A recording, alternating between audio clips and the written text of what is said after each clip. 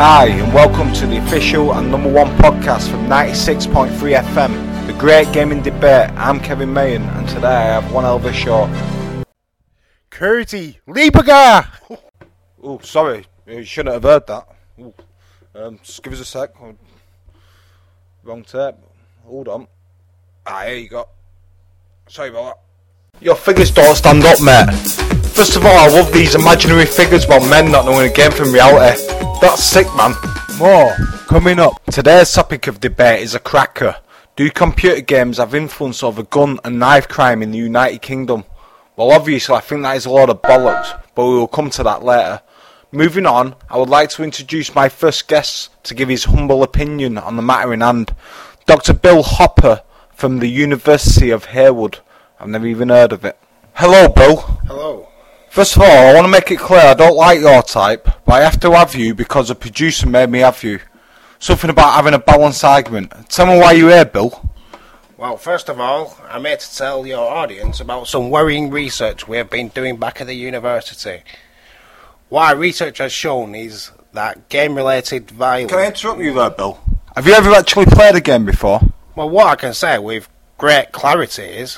Why don't you answer the question and stop sidestepping the issue? What issue is that? Have you ever played a computer game before? Well, yes, actually.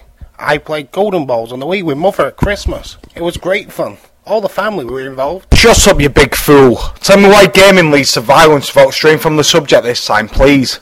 Alright, I will do.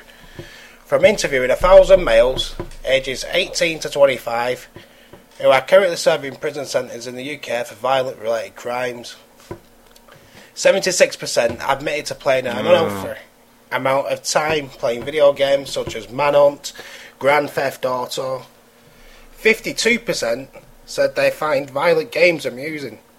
Also, a smaller percentage admitted not knowing a game from reality. Your figures don't stand up, mate. First of all, I love these imaginary figures about men not knowing a game from reality. That's sick, man. Secondly, are we supposed to take that as a fact that 1,000 male criminals represents the hard-working millions of decent gamers who frag each other every other night as a fact that game leads to violence on our streets? You're a deluded man. I think your reaction is showing our studies are quite correct. That gaming leads to violence, frustration, intimidation. Thank you, Bed Hopper from Harewood Uni. Moving on, we are now ready to take some calls and read a few emails. And first on the line is Big Doug from Leeds. Hello, Big Doug. You're through to the Big Gaming Debate. What's your take on the situation? No, look, Kev. I've been playing games with Sen for 20 years, and I've never thumped anyone. I think your point's a valid one, and 1,000 people don't represent the true gamers. What I'm calling about, Kev, is a point nobody seems to mention.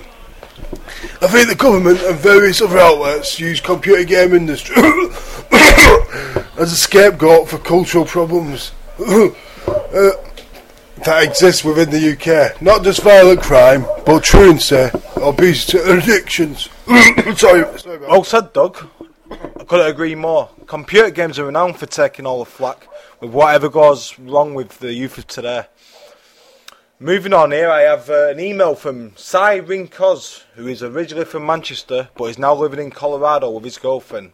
Very good.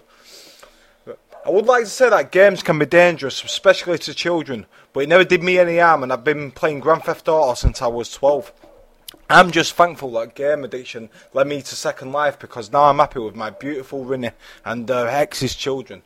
Well done, Cy Rinkoz. Good point. A success story. See, not everyone is a gun-tooting felon. And we have enough time for one more call. We have Katie from Kidderminster. Hello, Katie. You're on the Great Debate Show. What do you want to say? Hello?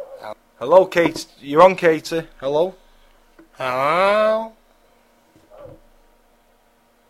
Yeah, Katie, you're on. Hello? I think we lost Katie. Well, that brings us to the end of the debate. I would like to finish by giving my opinion on the subject. We all know that minors should not be playing violent games.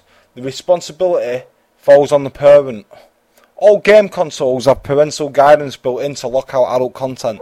If a young man decides to shoot someone, then blame it on his obsessive gaming or failure to recognise games from reality, then that's his prerogative.